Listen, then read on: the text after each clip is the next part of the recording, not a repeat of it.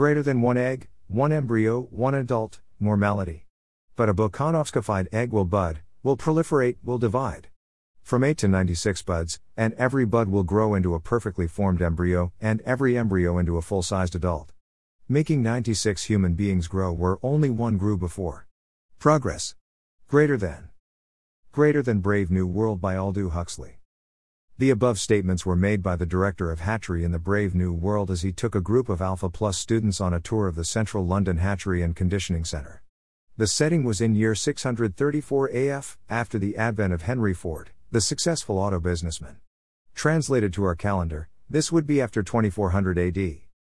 The director of hatchery and conditioning was describing the Bokanovsky process, a breakthrough invention that allowed the Brave New World to achieve relative stability in the world by mass production of identical twins, achieving a maximum of 96 individuals from one egg.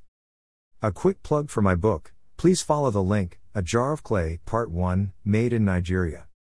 The Brave New World did not stop at the Bokanovsky process. As soon as the children were born, conditioning started. Learning while asleep was the main tool of conditioning. The goal of the conditioning was to achieve an individual who was happy all the time, an individual who was ready to share everything with everybody, an individual who exists for the rest of the community. Perchance an individual was unhappy, he or she knew what to do, take soma, a drug that puts him or her to sleep to overcome the unhappiness. Subjectivity, that human ability to see the same information and reach different conclusions, was alien to the Brave New World, thanks to a very successful conditioning program. There were no marriages in the Brave New World, neither were there old people. From a very young age, people were conditioned to look forward to death as a matter of fact. There were no fathers or mothers. Nobody got married and people adopted partners as they liked. No giving of birth, every individual came to life at the hatchery in central London. There was an hierarchy in the Brave New World.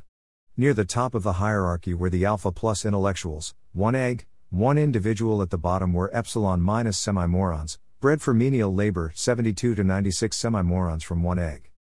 Just outside the Brave New World was the reservation. That part of the world was reserved for the savages.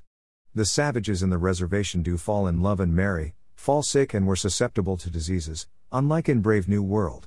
Subjectivity reigned supreme here, every person had his own mind.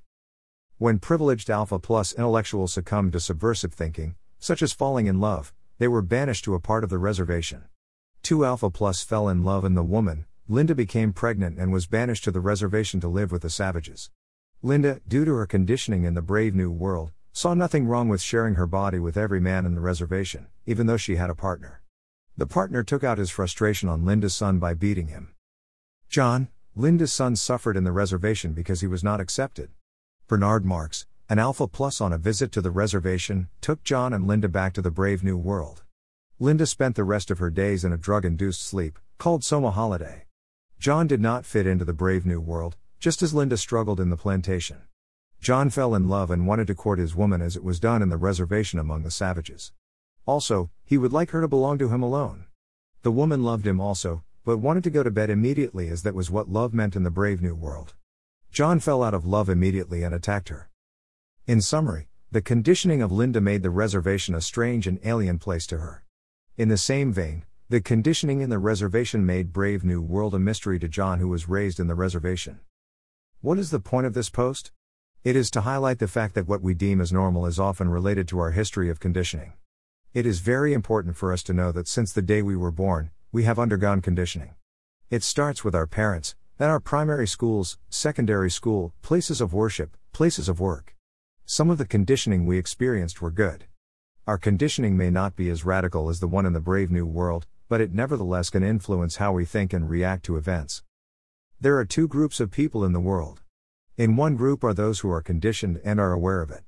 In the second group are those who are conditioned and are not aware of it. In short, we have all being conditioned. Are you aware of your history of conditioning?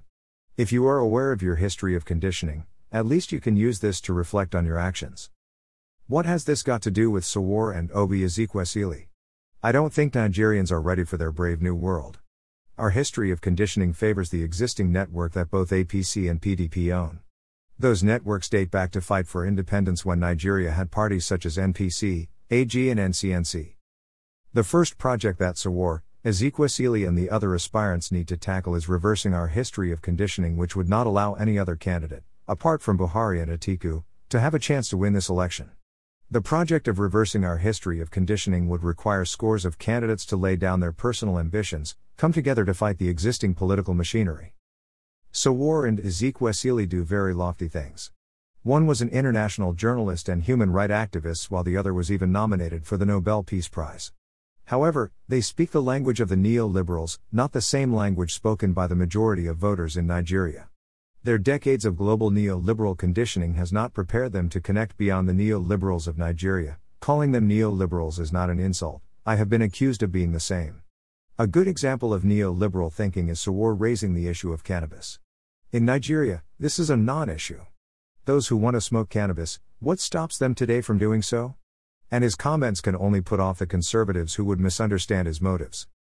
From inception of our nation, our politics is very tribal. America is now witnessing what we have endured for decades. The tribe of Trump will vote for him, irrespective of accusations of crime or moral failure. Virtually all the tribes of Nigerian politics have already lined up behind Atiku and Buhari. Readers, what do you think? Am I being pessimistic?